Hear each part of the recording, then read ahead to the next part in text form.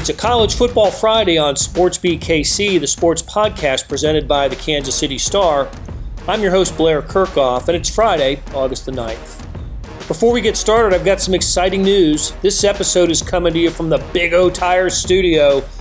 Big O Tire is a sponsor of this podcast, which includes Mizzou beat writer Alex Schiffer reporting from Columbia and training camp. We cover a range of Missouri topics, from the team's must-solve issues to whether starting quarterback Kelly Bryant deserves a national championship ring from his former team, Clemson, and now beer sales at Faurot Field at Memorial Stadium. Later, I catch up with Bill Hancock, the executive director of the College Football Playoff. Is 4 the right number for the tournament? Bill addresses this subject and more in our conversation. Let's get started.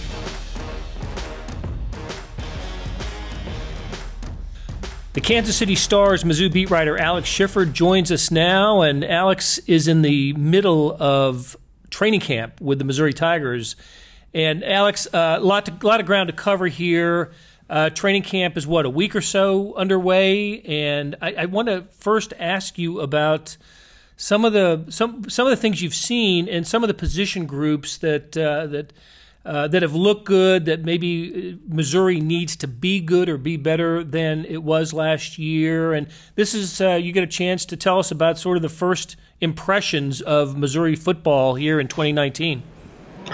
Yeah, I guess I'll start with the secondary, just because Missouri's been lacking in having an elite shutdown guy like a William Moore or an E.J. Gaines for a while. E.J. was probably the last one they've had. Fort Osage graduate to give the Kansas City connection. And, I wrote about it earlier in the week, but David Gibbs, if you look at the numbers, everywhere he's been, teams get more takeaways when he's on their staff. So I think that's a group that you've seen a lot more in practice of the defense getting a hand on some balls and picking some off. And I think Missouri really needs it. I mean, they have 2 veterans now, in Christian Holmes and DeMarcus Acey. And I think that's been a component that's been lacking in the defense. And I'd also say the pass rush has looked pretty decent. Missouri hasn't had one of those in a while, a little bit too. They're very high on Jordan Elliott. It seems like he's the program's best shot at being a first-round pick in April. And that's been another, to me, the real intrigue with this team is the defense, because the offense seems to be able to take care of itself. The defense is the thing that's been lacking a little bit in recent years. Right. So Jordan Elliott, the Texas transfer, right? And yes. So he comes well regarded, and I think big things are expected from him. Yes, everyone has been saying throughout camp that he is the guy that is primed for a breakout year, and no one really seems to be doubting that he won't have one. Right. Hey, and so you talked about the secondary, and you mentioned Christian Holmes. I saw your interview with him earlier this week. He's certainly high on David Gibbs, as he should be, but he also talked about the experience and the age factor here for Missouri secondary. Is that going to be a help for just being a year beyond where they were a year ago, a little bit older, a little bit more experience? I think these are the kinds of things you say in the fall, but is there something to that?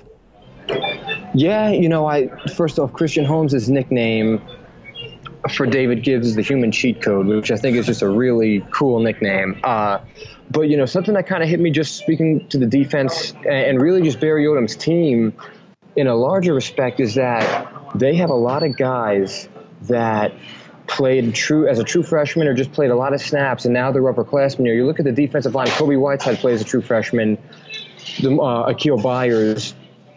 They have a lot of guys on both sides of the ball that they're not exactly upperclassmen, but they have a lot of snaps on the ball. Even you look at Jalen Knox, as well, more wide receivers. So it's a group that they have a lot of experience. And I think you're starting to see the fruits of Barry Odom playing a lot of guys young and early pay off. One of the guys said to me today, he goes, it's not anymore about learning the defense, it's about running the defense. And that's kind of been a sentiment that's been echoed throughout the entire unit, really. Well, that's certainly a position group to keep an eye on early in the season. Let's switch to the other side of the ball. I enjoyed reading your story about JJ, right, Jonathan Johnson, and you found out that he learned that he's closing in on a record that he had no idea about. Yeah, he will enter the season 883 yards shy of Denario Alexander's all-time receiving record at Mizzou. And he's had, he hasn't had, I think it's interesting because it's not like this guy that's, you look at the company he's in. I mean, Victor Bailey from back in the day, Jamon, who had a touchdown last night for the Packers, TJ Moe. He's never been Missouri's number one receiver. And he even said to me, and he wasn't knocking himself, he just said, I've never been the number one target. And I thought there was another Jonathan Johnson on the team when someone told me that, which I thought was a very humble way to put it. Well, can he be that guy? Is he equipped to be that guy? That I think is going to be. I honestly, if I were betting man today, I think he would fall short of the record because I think his career high receiving yards is around a 739, which is what he had last year. Or low is 730 something or 740 something, and you look at what Missouri has at wide receiver. I mean, they have Jalen Knox, they have Jonathan Nance, the Arkansas transfer. They have JJ, who will definitely start in the slot. I mean, it's a deep. Morris Massey was a guy I was going to mention at some point during this podcast. He's a true freshman from St. Louis. I think I'd be stunned if he didn't see the field. Everyone's raved about him. And he looks physically ahead of a lot of the other freshmen. So I just wonder if there, and also given that there's a dual threat quarterback in Missouri will hypothetically throw less with a run heavy offense. I just wonder if there's enough snaps for him to get what he needs to set that mark. Okay, so let's talk about the quarterback, and I'm kind of curious. It seems like whenever we talk Missouri football, before the season begins, it's how is Derek Dooley going to use Kelly Bryant, or how is he going to be used in this offense? And he doesn't have the he just doesn't. He's not Drew Lock, right? He's not that type of guy, which I don't think is a terrible thing. I think it gives Missouri a different look and another kind of just option. Yeah, we may see fewer passing yards here, but we might see the offense be a little bit more productive. I think that's possible with Kelly Bryant. I guess the first thing is there was a little bit of scare earlier this week with an injury, but that's all it was, wasn't it? Just sort of an overnight scare. Yeah, he looked good today. He kind of went down on Monday without really being tackled. He just kind of said that he took a bad step. And he wasn't really sure the way he landed, what part of his leg was bothering, so he took himself out as a precaution, and he's fine. Okay. All right, well, Kelly Bryant was in the news for something else later in the week, and I don't know where this started or how it got going, but it got on social media and became an issue, and that's whether Kelly Bryant should have received a championship ring from Clemson after the Tigers won the national championship last season. Kelly Bryant started the year with the Tigers and played a few games and started a couple of games. I remember he was the starting quarterback when they won down at Texas A&M earlier in the year. And Dabo Swinney came out and said, nope, not getting a ring. So what are your thoughts on this? And did Kelly get asked about that this week? Yeah, so he talked today. I don't know if anyone asked him. I was in the middle of talking to two other guys to where I couldn't get over there in time.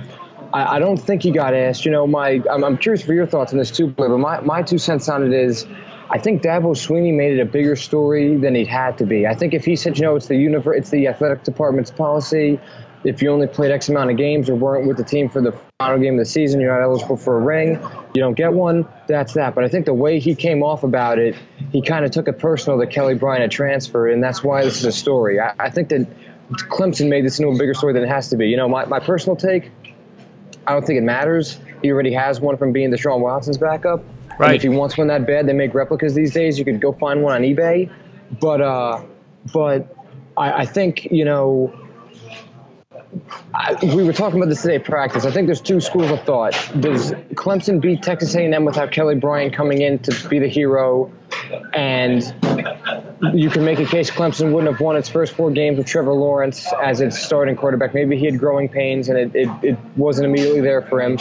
My other thing is if that the Texas A&M game is the biggest difference, let's say they lose that game, which wouldn't have been a bad loss. They still win the ACC and get a bid and take care of business from there. So I think it's being a mountain made out of a molehill. But I almost think they should have just given him a ring so they didn't have to deal with this conversation. Yeah, I thought it was amusing that it got as much run on social media as it did. And all else, what I'll say is, dealing with the Royals winning the AL in 14 and the World Series in 15 as my frame of reference for something like this.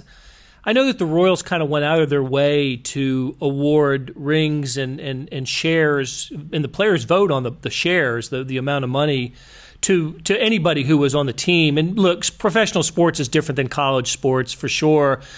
But I think the Royals got a lot of good publicity and a good reputation around baseball for anybody who contributed anything to those teams in 14 and 15 were rewarded with jewelry and money. So I think you're right. I think it is more of a story than it needs to be, and Dabo doesn't come out of it looking great, but look, it was the day's story, and now it's not a story. It really wouldn't be. It's not going to be a story next week at all. But what will be a story for Missouri going forward is the announcement today that beer will be sold. Beer will be sold at the stadium this year for home games, and that is quite a change for college football in general, Missouri in particular. There's a handful of schools that are doing it in the SEC, but there are some that have said they're not going to sell beer. I think Alabama and Auburn are among them. But so what are your thoughts? Good move by Missouri? Is this something that needed to happen? Yeah, I'm actually working on my draft of that story right now as I talk to you, because I'm going to visit with Barry Odom later. But my two thoughts on it. To me, the biggest story about this is it comes down to money. Missouri has been running in the red recently with its athletic department. And I think I'm going to try to pull the number up right now, actually. But they were in the red last year by around roughly $2 million. And they think that that's around the number that can be generated from alcohol sales. I'm pulling it up now. So yeah, deficit of nearly $2 million. So they would have broken even hypothetically if this number holds out. Everyone that I've talked to I was going to try to get a hold of the Mizzou Police Department for their thoughts on it. They all like it because the SEC has ruled it's only beer and wine. You can only go order 2 or 3 times for the game. There's like a last call at a certain point in the fourth quarter when the clock hits this time, or same thing with basketball, the final media timeout of the third. In the second half or something like that. So I think from a safety thing, I think it's good because it'll get more fans from tailgating to go into the stadium, and the revenue it can generate is good for an athletic department that's in desperate need of it. I don't really see a downside to it. I'm kind of curious, and I'm not. I had a job at a liquor store in college, I'll admit. I'm curious to kind of see. All right. A lot of fans have been talking about what will they do in terms of the alcohol companies they use or the beer companies they use, because, Kansas City has Boulevard, obviously St. Louis has Budweiser, Anheuser-Busch. Columbia, I don't know if you ever had it, Blair, but Logboat Brewery has some really good beers as a real local favorite. So I kind of wonder now how that all will work, because is it only going to be Budweiser, that's their sponsorship deal, that's it?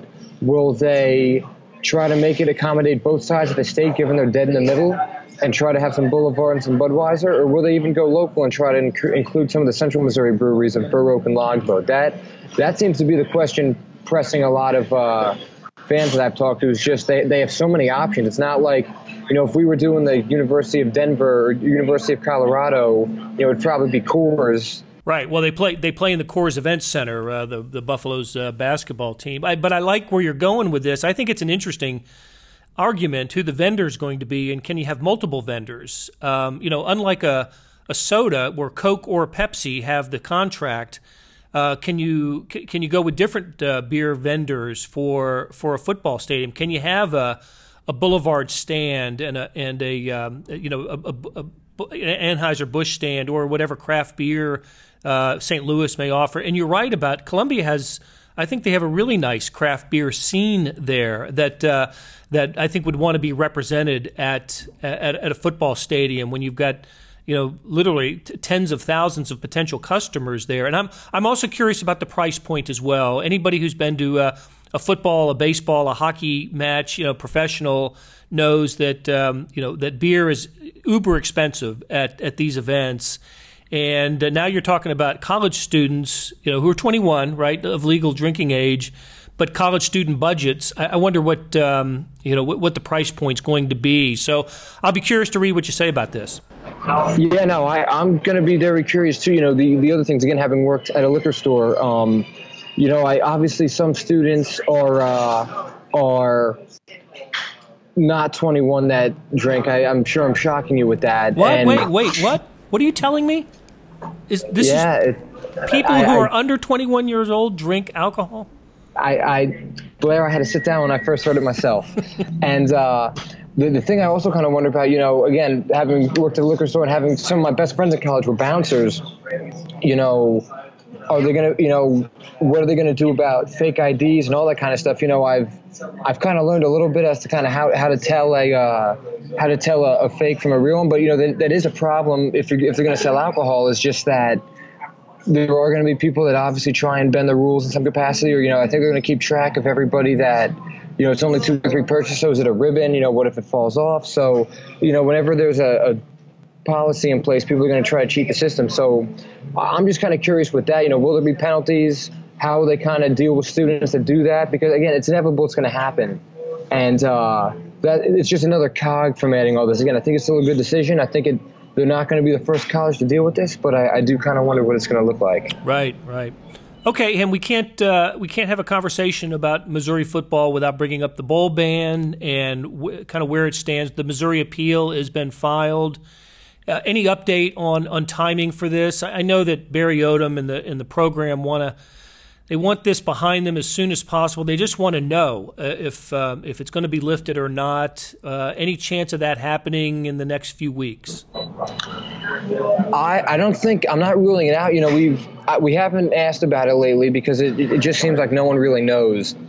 And, you look at Ole Miss. Ole Miss appealed the same day as Missouri did a year before, and they didn't get word until, I think, November 1st. So going off of what happened to them, and again, 2 different cases, academic fraud and Hugh Freeze's booster deals, I think that they're 2 different cases, but I think that there is no rhyme or reason as to when this is going to drop. And I think Missouri would love to have it out of the way, but I don't think there's any rhyme or reason as to when we're going to get word on this. Gotcha. Okay. Hey, final thought. The 2020 football schedule was released earlier this week. Any surprises? Any notes on the schedule? Not really. We kind of knew that. Knew the opponents. We knew the opponents, that it was going to be for. I think the one thing Missouri's probably very happy about. Again, we kind of talk about going back to money on this. I think the home attendance this year is going to be extremely fascinating because they have the new South End Zone. They have Kelly Bryant. They return a lot. They should be a very good team, a top 25 team. I'm not allowed to release my AP ballot for a week, but I'll just say I had Missouri around number 20 in mine. And I just think that the issue Missouri's going to have with the schedule this year is that they have 5 home games in a row. They have West Virginia on September 7th, then they're home all the way until the middle of October. And for some people that go every week, that's a lot out of your day. Yep. And, again, if they keep winning, will it still hold up, or will there just going to be some people that throw in the towel at some point? So I think Missouri's schedule is a bit more broken up, at least in having a good break between road games and home games mixed in. The one thing I would say, though, is, you look at their home schedule, it's kind of awful, honestly. I mean, they have Central Arkansas they open up with, and Vanderbilt. They go to South Carolina, host Eastern Michigan, at Tennessee, at BYU, home against Georgia, home against Kentucky, at Mississippi State, at Florida, home against Louisiana Lafayette, then home against Arkansas on Black Friday. Georgia and maybe Kentucky are the real draws, big games. Right. And again, as we talk about attendance issues and the challenge in keeping people in the seats and revenue and bringing in the cash, I do think that that's a big hindrance in getting people to come to the game. They're at Mississippi State. I've been to Starkville. There are good people down there, but I don't see that as a destination for fans to go to the way that Athens or Nashville, or you look at this year where they go to Wyoming. That's a thing that interests some people. A lot of Kansas City fans are probably going to go. It's a cheap flight to Denver and then easy trip up there. So I think, from the money standpoint, I'm just kind of curious with their schedule because, again, it sets up better than this year's does in terms of the 5 straight home games and 3 straight road games. But there isn't really a date you have to circle after Georgia. And there isn't, BYU isn't the most convenient place to get to. Again, Starkville, you're flying into Birmingham where there's no direct flight out of the state of Missouri to Alabama. I've learned that myself from all my trips there. So, yeah, I'm joking, but I'm also serious. You're right. A lot of people drive it because of that. So it's. I'm curious to see what it looks like next year, just because, again, they could go undefeated at home or minus a loss to Georgia, but I just kind of wonder, and also some of those fan base. I mean, I don't think Eastern Michigan travels well. Central Arkansas might have people drive up given the proximity, but it doesn't set up well for a big time home slate. Like, West Virginia comes to town. Troy is a very good, non-conference opponent. I think Ole Miss travels extremely well. So Tennessee does as well, Florida. So those are my main observations. It's more financially speaking that interests me with the 2020 schedule. Right. With seven home games. So, all right, Alex. Look, we really appreciate you spending some time with us. I know you're in between media events in Columbia. You stopped in a coffee shop to check in with us, and thank you very much. And we will talk to you again soon. When we return, my conversation with Bill Hancock, the executive director of the College Football Playoff. Over breakfast Friday, Bill and I talked about the system that determines college football's national champion. Hey, it's Blair. Hey, we have a special subscription offer for SportsBeat KC listeners, unlimited digital access to the Kansas City Star's award-winning sports coverage. Sign up now for 1 year of Sports Pass for access to all the sports news, features, and columns we have to offer. And it's only $30. That's a 40% savings off our regular rate. For your convenience, your subscription will automatically renew after the initial term at $50 unless you tell us to cancel. A lot of subscription services won't tell you that. They'll just sneak it on there. We just told you. Your subscription helps support the sports coverage of kansascity.com and the Kansas City Star. Please visit kansascity.com/SportsBeatKC offer to get this special offer. And as always, thanks for listening. Bill Hancock, Executive Director of the College Football Playoff, joins me. And, Bill, it's always a pleasure for me to run into you. We missed each other at Big 12 Media Days. I saw you down there. But you're a popular guy. And I noticed that it's hard for you to make your way across a room when you're at an event like that. But because you know everybody and you chat with everybody. But how did those go? Because that, to me, sort of the unofficial start of college football season are these media days, and you get to go to a few of them. They are the start of the season, and I saw you across the way too at the Big 12. It was a great setup they had, but it was on a football field, so it was a fair distance from where I was over to where you were. You were in one end zone, and I was in the other. Yeah, we just never got together. The media days replaced the old Skywriters tours that went on for 25, 30 years, I guess. I was a part of many of those at the Big 8 office. Those were great because they were so intimate, because you were on the bus or a plane with 35 reporters. When you got to the school, you had a dinner with the coaches. You were directly around the players with a small group. But media days are more efficient and a better way for the schools to get their message out. So don't be nostalgic for what used to be. It is what it is, and moving forward. Media days used to be a 3-week period. That's right. That last year, for the first time, they got squeezed into 2 weeks, and it made it harder for those of us who like to go to all of them. So this year, I only made 3. I only made Big 12 and SEC and Mountain West. But they're a lot of fun, a great way to see coaches and talk to some players. Absolutely, and of course you're there, and you're talking college football playoff. It's not that, regular season college football is so good that we're not talking college football playoff necessarily at the beginning of the year, but once midseason rolls around and the season has started to take shape, we do talk a lot of college football playoff. And I want you to remind everybody that this is the 6th year of the college football playoff. We've had 5 of them, and What do you remember about the transition from the BCS to the college football playoff? Why does this exist? It was one of the most remarkable periods of my life, and I think anybody would say the same if they got to be involved in it. Starting in the fall of 2011, my bosses began to talk about whether to extend the BCS or whether to do something different. And they kept coming back to the fact that the BCS has been great, and it ultimately stayed for 16 years, as you know, but is there a better way? And through hundreds of hours of meetings, they settled on the 4-team playoff, and this playoff has been extremely successful. It works. We're all proud of it. And every year we come to cover the college football playoff championship game. We were in San Jose last year. We'll be in New Orleans. Thank you very much. Which, for the first time, I think, for the college football championship game, the playoff championship game, we were there, of course, for Sugar Bowls, BCS title games there. Great to have New Orleans as part of the rotation, if you will, of championships. But I know at these events you're constantly asked about the size of the bracket.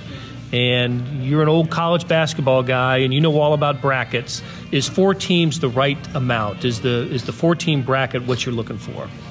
It is. When we created the playoff, we thought about a whole spectrum of possibilities, from 0 to 4 to 8 to 16. And we basically began to kind of whittle away from the ends and settled on 4 because we wanted to keep the focus on the regular season. We wanted to have the whatever playoff there was to be an element of the bowl arrangement, the bowl system. We didn't want to add too many more games for the athletes, and it works.